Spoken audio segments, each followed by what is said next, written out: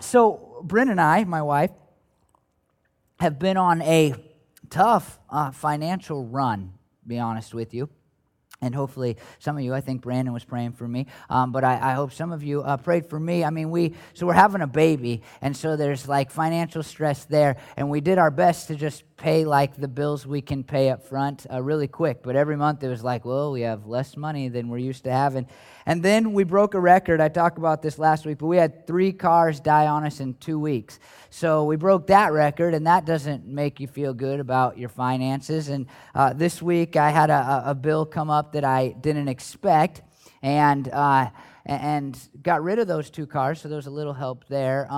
But then our dog got sick, and so we've spent this week, I've put, and we don't even know what's wrong with him yet. This is what makes this kind of humorous. But we put like $500 into my dog this week, and still all know he just has a fat leg at this point. That's all we know. And we knew that before we spent the $500 on the dog this week. And so I'm just looking to the future. It's like we're going to have a baby, and I hear that they cost money. Trying to figure out how not to make that happen.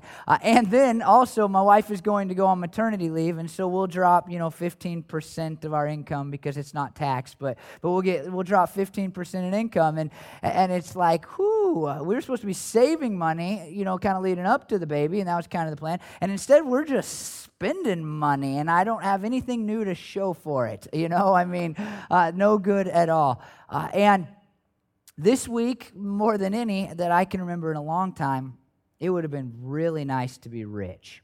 It would have been so good just to have a pile of money, and it would have made the whole vet thing simpler, and we wouldn't have had to think before we acted, and what are we going to do here, and it would have just made, and I would have a new car. That would be a whole different deal. I would have liked, it would have been nice to be rich this week, or at least kind of rich, and I think we all feel that at certain times in our life, unless you're rich. And then give more money to the church, and I can become rich too.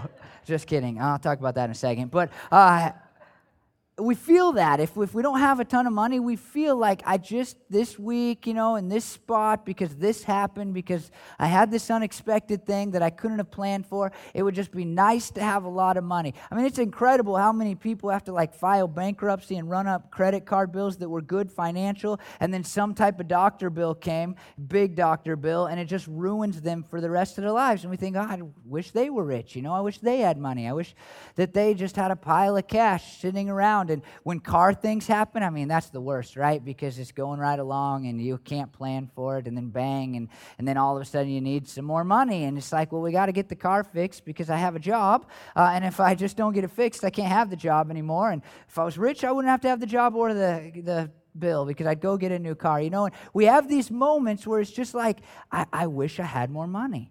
The doctor, our vet, wanted us to pay another $500 to $600 for an ultrasound.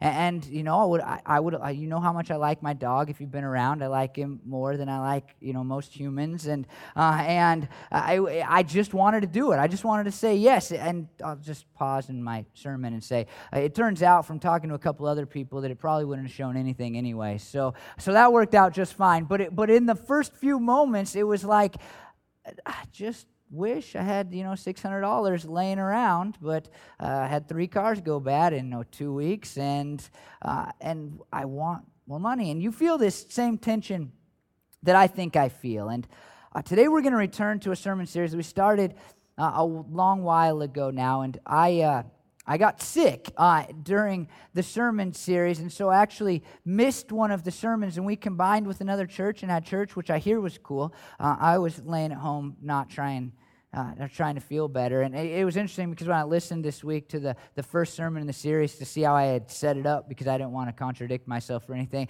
I was sick during the first sermon too, and you can tell I gave everybody my temperature, 101.8, and so I wasn't feeling good. I must have stayed sick a while, and so I missed one of the sermons in this series.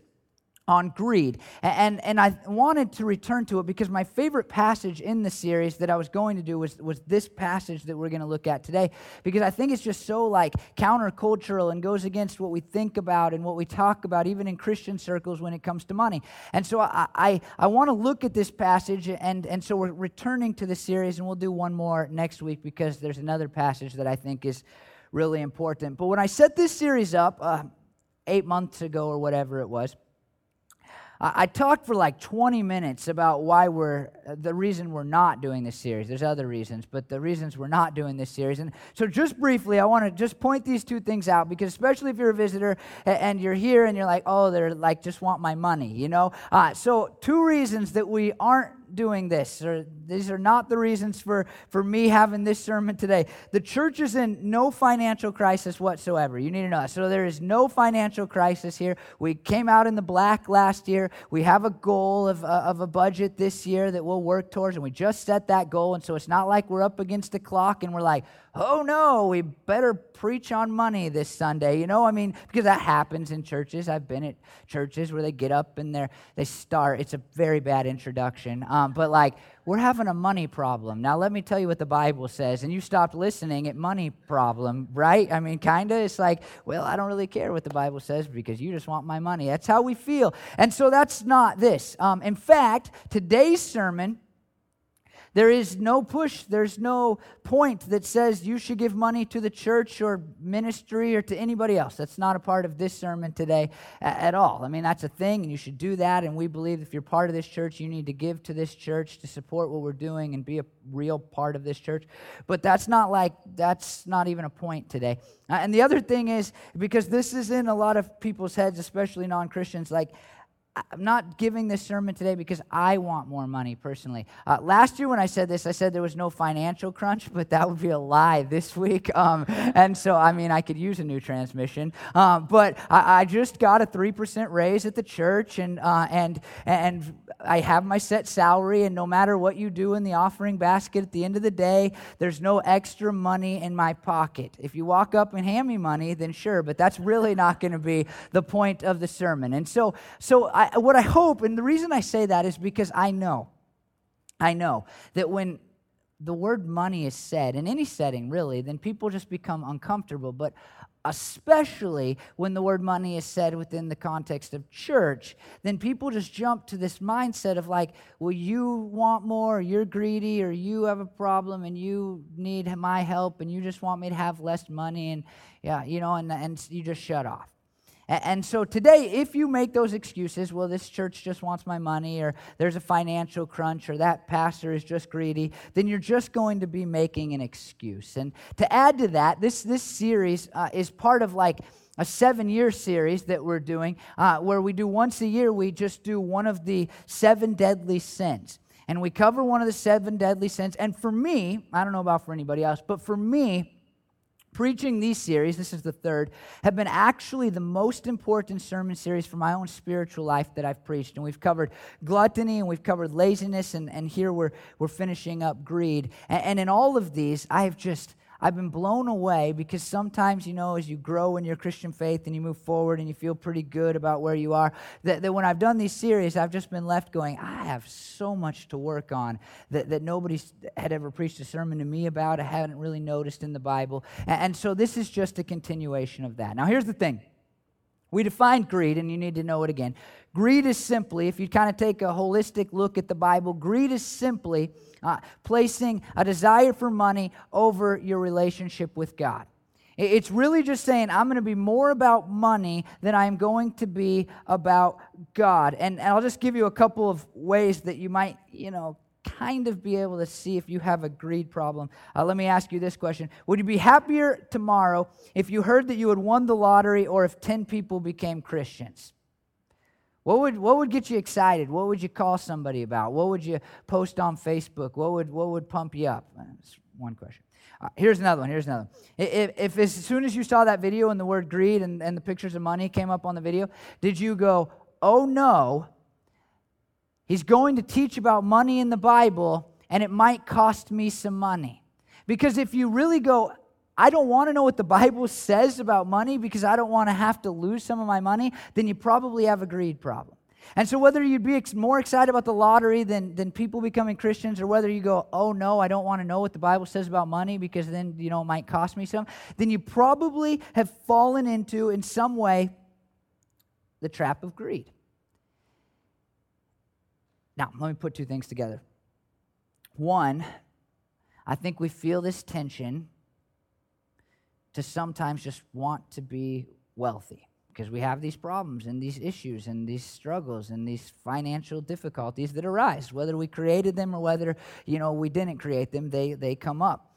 And then on the other side, we have this thing where I've just said that being greedy is not just, rich people who want more money, but instead being greedy is just putting money ahead of your relationship with God. And I think in this passage we're going to look at that these two kind of tensions come just right smacking together. And what we're going to see in 1 Timothy, what Paul writes to this guy named Timothy, is basically saying, look, it's all about, if you want to conquer greed, it's all about your attitude and what your focus is on and what your emphasis is on in your life. It's all about what you desire the most. And he's going to set this up with godliness or with money. And he's going to say, he's going to say something that I think is so different than what we talk about or what we think about. So 1 Timothy 6:6, this is where it starts. But godliness with contentment is great gain. You see, Paul in verse 5 and just a little bit before that is talking about this group of preachers who have showed up on the scene, and they are preaching and they are teaching in the church because they want more money. And you go, I knew that already. That's how all pastors are. And I want to point out one more time, because I did this 8 months ago or whatever, that just about every pastor I know is highly underpaid. And so if your vision of a pastor is somebody who's in it to get money, then you need to stop watching TV pastors, because they're the only ones who are in it for money. The rest of us, I'll just be honest with you, we can make far more money given the responsibilities that we have on a weekly basis doing anything else, it seems like. But Paul was dealing with some televangelists, some guys that, were like the TV people who were just in their fancy suits, and they showed up and they preached great sermons because they wanted to take people's money. And so Paul turns to Timothy, who's a pastor, a young pastor, and he says, but on the flip side of that, let me tell you how you can really gain in life. And he says it's two things added together, and this is really fascinating. It's godliness plus being content financially with what you have. Now, this word content means something to the effect of a person satisfied with what they have. And this is interesting to me if you like the history part of things. In Stoic philosophy, the word was used for an ideal. And the ideal was that you were independent of your external circumstances. And so when Paul uses the word, he doesn't mean like you're rich, so it doesn't matter what happens. What he means is that the way you kind of feel about life and your situation in life and what's going on in life is completely disconnected from how much you actually have. And so when Paul uses the word content, he's saying that no matter what bills come up and no matter what financial struggles and no matter what surprises land on your lap and you have to figure out how to pay for them, you inside in your feelings are satisfied with where you're at in life. So notice, this is huge. This is what Paul says. That if you are working to live a godly life, striving to be obedient to what God has called you to be obedient to in the Bible, and you are content with what you have, financially speaking, this is when you are going to see gain.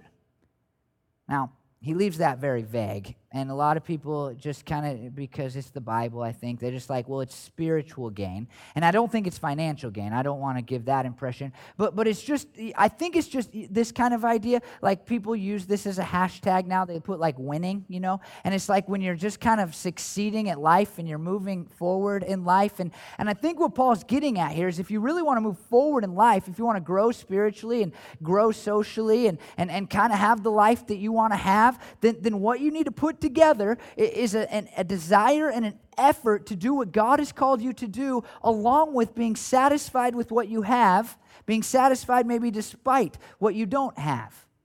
And if, this is huge, if you will put them together, then you will move forward. Now, to my Christians in the room, I think a lot of times we get like really stuck in our relationship with God. That happens. One of the reasons I preach, to help you get unstuck. And I think sometimes when we get stuck, that maybe it's because we're like, I really want to be godly, and I'm striving to be godly, and I'm working to be godly. But maybe, according to Paul, there's this other side of us where we are not content with what we have financially. And Paul says that if you want to move forward, it takes both. It takes, I'm going to live for God, and I'm going to be content with what I have, satisfied with where I'm at in life financially. That's big, right? Like, no, has anybody ever said that to you in church? Maybe they have, but nobody's ever said like, hey, big part of the Christian faith is just being satisfied with what you already have. And then Paul gets like super duper practical. He says in 1 Timothy 6:7, for we brought nothing into the world, and we can take nothing out of it. It's like, you're like, well, I don't want to be content because I don't have enough. Paul can hear you, right? Like he can hear you 2,000 years early. I want more stuff because I have bills, and because of my car, and because of my dog, I want more. And Paul's like, well, time out. Recognize that when you came into the world, you had nothing, and when you die, you will also not have anything. George Strait, singer, King and Country, actually. He said it in the most profound way possible. He said, you don't bring nothing with you here, and you can't take nothing back. I ain't never seen a hearse with a luggage rack. Right? Like, that's pretty profound if you can get past all of the, like, stereotypical country music language. Then he says something really profound. And you've probably heard this joke, and I don't want to tell it because it's not that good of a joke, and I try to avoid corny preacher humor, but you've heard the joke of the guy who like wants to take a suitcase of gold with him, and he begs the angel who's taking him to heaven. He's like, just let me take one bag of gold with me to heaven. And he gets to heaven's gate, and Peter's there, and Peter says, hey, you can't bring luggage in. The guy goes, I got special permission. And then he's like, well, what is it? And he opens it up, this bag of gold, and Peter says, why are you bringing concrete? You know, like, you're not going to need it in heaven. See, it's a corny joke, and if I set it up as a not joke, then it works a little better, I think. So I can tell you the joke and not look like I thought it was funny. And then I saw this as I was studying, and I thought it was really profound. It was about a guy talking to somebody else, and he said, the guy talking said, my uncle died a millionaire. And the guy's like, well, no, he didn't. And the nephew was like, yeah, he did. And the guy's like, well, who has the money now? And he's like, not him. And you know, like, you don't die a millionaire. Nobody's ever died a millionaire. You know, your last breath, you might have been a millionaire, but then somebody else is a millionaire because you're dead. And you go into the grave. And I've never heard of anybody burying $1 million with a person because it was their money. You know, your relatives will fight about it and pretend that you never existed. I mean, that's what we see. And so, what Paul says, we already know it. I mean, we know it in pop culture, and we know it theologically, and we know it just practically. Like, it's not going to be here anymore. You're going to die, and then you're not going to be a millionaire. You're not going to have these things that you long for. And so, therefore, this is what Paul's getting at. You might as well just be content with what you have. Because you had nothing, and you won't have anything. Or you ain't have nothing, and you ain't going to have nothing someday if you're doing it country music style. That's what Paul says to us. And then in 1 Timothy 6:8, he says, but if we have food and clothing, we will be content with that. And I ask this question, is there anything less true of American people than that statement? Is there anything less true about who we've become as Americans than if we have food and clothing, we will be content with that? And then I'll even ask this, is there anything less true of American Christians even than that statement? If you call yourself a Christian, this isn't the Bible that you so wholeheartedly subscribe to, and you yell at people when they discredit it, and you get mad at people on Facebook when they go against it. But like, if you have food and clothing, are you content with that? Are you satisfied? Are you okay? Are you comfortable with just having food and clothing? I mean, here's what Jesus says in Matthew 6:26. Look at the birds of the air. They do not sow or reap or store away in barns, and yet your heavenly Father feeds them. Are you not much more valuable than they? And then 6:28 of Matthew, he says, and why do you worry about clothes? See how the flowers of the field grow. They do not labor or spin. And the promise in the Bible is that if you are a Christian, if you are a child of God, then God is going to provide you the things that you need. Now, if you're not a Christian, there's no promise there. No promise for you that God is going to make sure that you have food and clothing. You're out on an island alone. But if you're a Christian, there's a great reason to be a Christian. I think there's about 1 billion. But if you're a Christian, we have the promise that our food and our clothing and our shelter is going to be there when we need it to be there. And so Paul says, hey, here's the deal. You don't need to be worried about having all this other stuff. You don't need to worry about, being rich, because at the end of the day, if you're a follower of Jesus, then you're going to have what you need. And the reality is, if we want to grow, if we want to move forward, if we want to gain, then what Paul is saying is that A, strive to be obedient to God, strive to follow what He has called you to do. And one of those things is to say, okay, I am satisfied, I am okay, I am content with what I have or what I don't have in some of our cases. That's what Paul's getting at. And then this is the biggest statement. This is why I wanted to preach this sermon on this passage, because the next verse, nobody has ever said this to me. And in fact, I say things I have said until this week when I really felt like getting rich. I tried to avoid saying things that were contradictory to this because I was preaching on it. Really weird week to be preaching this sermon. But this is, verse 10, super famous. Verse 9, nobody ever talks about it. Listen, just listen. You don't even need me to preach about this, but just listen to this. Those who want to get rich fall into a temptation and a trap and into many foolish and harmful desires that plunge people into ruin and destruction. Verse 10 is going to say, the love of money is the root of all kinds of evil, and you may have heard that before, and it's so easy. Isn't it so easy to go, I don't love money, I just want it. But nobody told me verse 9 was here. Because verse 9 quite clearly says that if we, notice the word, want, not if we're super rich and we're loaded and then, more money, more problems or whatever. It's not like that. If you want, desire to get rich, then you fall into a temptation and a trap and into many foolish and harmful desires that plunge people into ruin and destruction.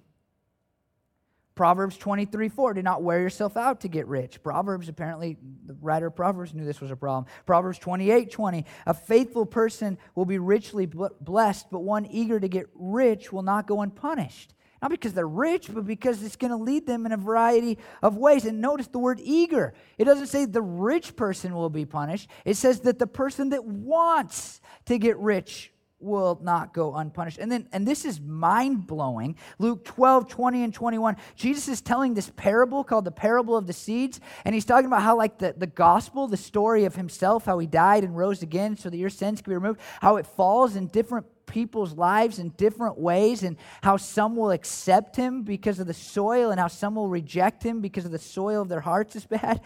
And then he says, the seed falling among the thorns refers to someone who hears the word, but the worries of this life and the deceitfulness of wealth choke the word, making it unfruitful. And then Jesus again in Luke 12:20 through 21, God said to him, you fool, this very night your life will be demanded from you. Then who will get what you have prepared for yourself? This is how it will be for whoever stores up things for themselves but is not rich for God. He's talking to a guy that just wanted to be rich. And he just worked to be rich. And then he stored it all away and said, look, I'm rich now. And he says, you're a fool because you're going to die and then somebody else is going to get your stuff.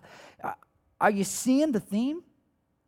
Because we have this mentality. I think we have this real mentality that the super rich are bad, but that we're okay just wanting to get rich, just wanting to get there. And what Paul, Jesus, and the writer of Proverbs are saying to us is that you run a very dangerous risk if you have a desire to get rich. Mind's blown? Right? You don't even like it because you're like, well, I kind of want to get rich, that's kind of stupid. Let's just skip to verse 10 and I'll tell you I don't love money. I just want a lot of it, That's so much easier. But this is what Paul says. If you want to get rich, it's going to lead to bad things. And we kind of know this, right? Like on the extreme levels. Because first he says a desire to be rich brings temptation. And that's pretty easy to see, right? Like everybody who's had some, enough to eat, but they've tried to rob a bank, it's because they wanted to be rich. There was a temptation there. It's like anybody that's ever, if already, you've had like weird desires. This is weird, and I don't know if I should admit this. Every now and then I'll have like this weird, like I should steal it. I stole something when I was 4 years old. It's the only time I've ever stolen anything, and my mom made me take it back. But every now and then, probably because I have a desire to be rich that I don't care to admit now that I've read you this verse, I'm just like, what if I stole it? And then I'm like, what just popped into your head? And then I just go the other direction and I don't steal it. I would like to make that crystal clear. But every now and then it happens, and the temptation's not there if I'm totally satisfied with what I have, is it? And then he says, a desire to be rich traps you. We know this because the people who start to get more rich always want to get more rich. I mean, I just saw a quote from some basketball player this week, and he's making like $10 million a year or something this year, and it's a pay cut for him. And he said these words, "I just don't know how it's going to be on my family." Come on, right? And this is, if you've known, people, when it's extreme and their goal is to get rich, whether they've achieved it or not, there's a trap there because it becomes all about earning the next dollar. And no matter how many dollars you have, you always want one more dollar. And some of you who want to be rich, you're not that far along yet, but I'm telling you that if you continue to have this desire to be rich, this is what Paul's saying, you're going to get trapped by it. And then he says it produces bad desires, changes our focus from God to stuff. That's what Paul's getting at. And so let's get it out there. Goal number one for this, goal number one is not give more money to our church. Goal number one is for you to say, okay, I don't want to be rich. I don't want to be rich. I want, here's the opposite side, to be satisfied with what I have right now. For those of you that already got rich, good job. You're ahead of us, you win. But for all of us, just to say, this is what I have. And if I'm a Christian, I'll have food and water and shelter. God will provide that in one way or another. And I'm going to be content with what I have right now. I'd like to point out that people that are content are just content. And they're always content, whether the money goes or whether the money comes or whether it's bad week, financially, or a good week financially. They're always pretty content. But the people who are not content, you know people just like this. The people who are not content are always not content. They never have enough. They always want a little bit more. And so when it's bad or good or whatever, they're always dissatisfied with where they're at financially.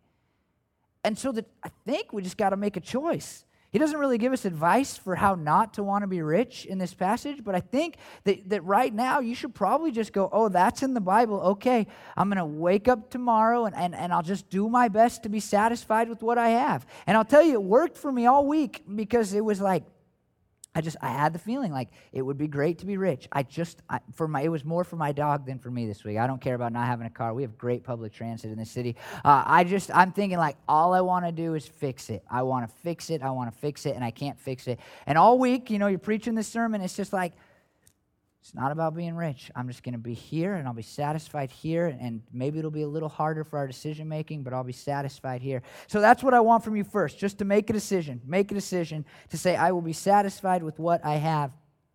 And then Paul says the famous part, for the love of money is a root of all kinds of evil. Some people eager for money have wandered from the faith and pierced themselves with many griefs. That part's famous, and I want to, even though it's famous, want you to pay real close attention because the whole verse is something we already know, right? Like we know that when you love money, when money is the desire of your heart, when it's your goal, when it's your aim, when all your efforts are going towards it, that it is a root of all kinds of evil. People have done just about everything bad because they want to make a dollar. You could probably make a case that most of the grand kind of evils that are existence in our world today, most of the grand evils that we look at and we see and we say that's bad, and we read the news and we wish something could happen, most of them probably at their very core, at their very source, have a desire for money. Somebody loves money. Now think about that, because it's easy to look, at whoever you want to look at and say, well, they're causing this problem and it's them doing this and how dare them. And you can point at whatever organization. I'm not going to start saying organizations because then you're going to be like, oh, he's one of those guys, and that's not the point. But you can pick the organization. You say, wow, that leads to some bad stuff. And what Paul is saying is that personally, that some of the sin and some of the struggle and some of the disobedience to God is coming because you love money, perhaps. And so, if I could just say again, Paul says, be satisfied with what you have. And then he makes the statement, and you have to take this seriously. He says, some people, eager for money, have wandered from the faith and have pierced themselves with many griefs. Now, this is going to cause an argument with my theologically minded people. And the question becomes, the people who have wandered from the faith, we've talked about this before, were they Christians that have left the faith? Because it sure sounds like that. Or were these people not Christians, but they, kind of looked like Christians and they've wandered from the faith? And here's what I say every time I preach about this kind of controversy, this theological issue. I say, I don't care. It just doesn't matter because you end up in the same place either way. These people are not Christians, and they're not Christians according to Paul because they loved money and they were not satisfied with what they had. This is big. If you're a Christian, you go, well, I like the things I have in Christianity. I like the peace and the joy and the hope that I have, and I like knowing that my sins are forgiven. And what Paul's saying is that if you love money, someday you may end up not believing those things, not having that hope, not having that joy anymore. And yeah, some people theologically will go, well, they were never Christians. And some will go, well, they weren't really Christians, but either way, we're going to say you're not a Christian anymore, or you're not a Christian. This is a big statement. There are very few things in the Bible where the biblical authors, God inspiring them, say, by the way, this desire is going to take you totally away from Christianity. But loving money is one of them. And so I wonder, how many people aren't Christians simply because they love money too much? I think there's people who are Christians because they think if they show up to church, we're going to try to get all their money and we're going to preach about money every week, and they just like their money too much. And so they wander from the faith. They get further from accepting Jesus.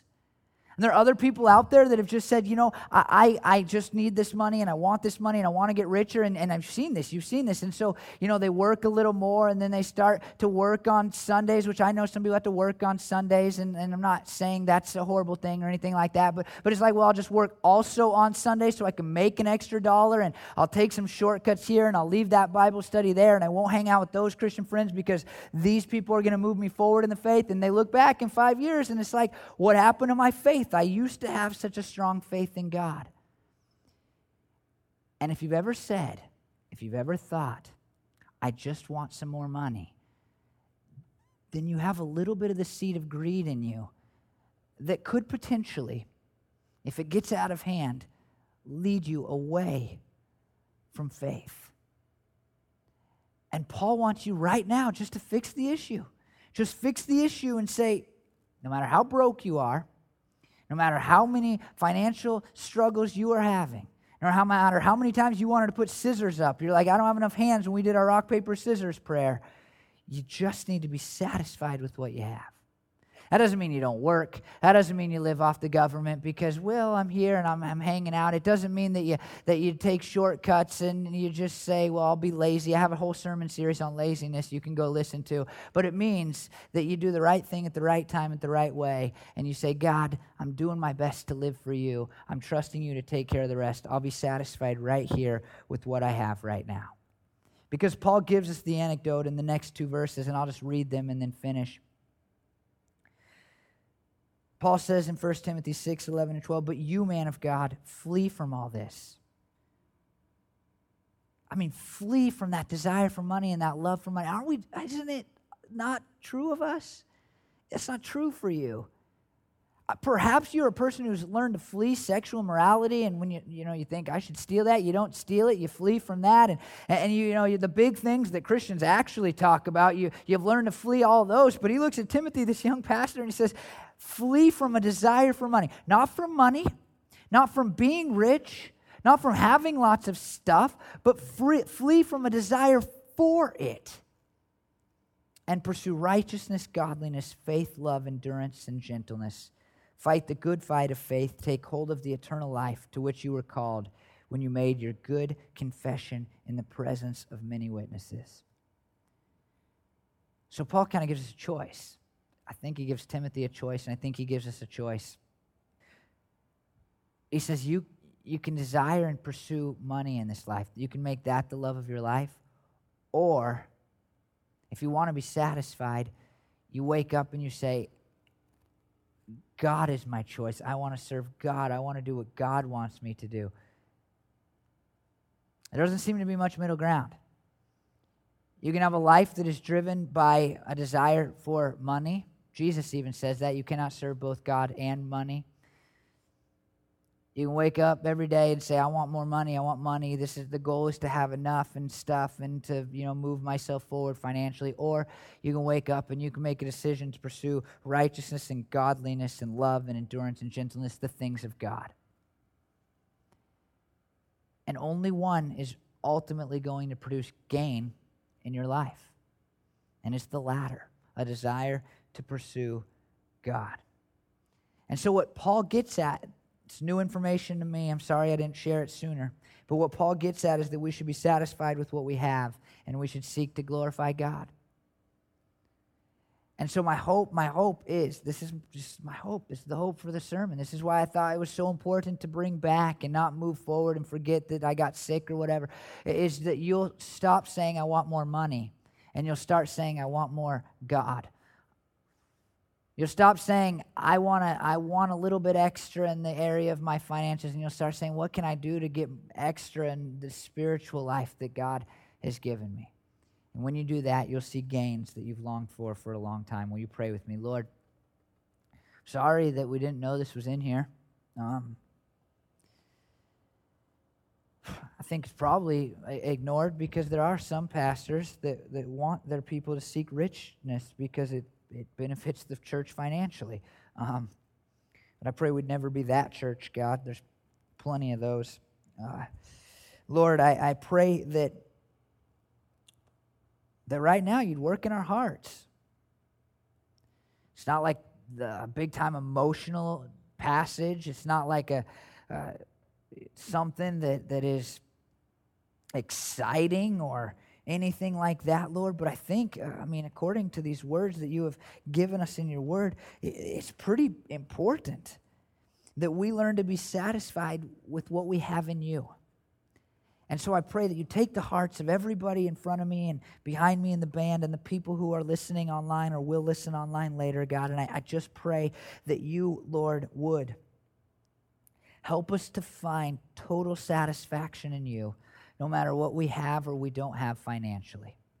I pray that instead of seeking money, we would seek, Lord, righteousness and peace and kindness and love and gentleness in you.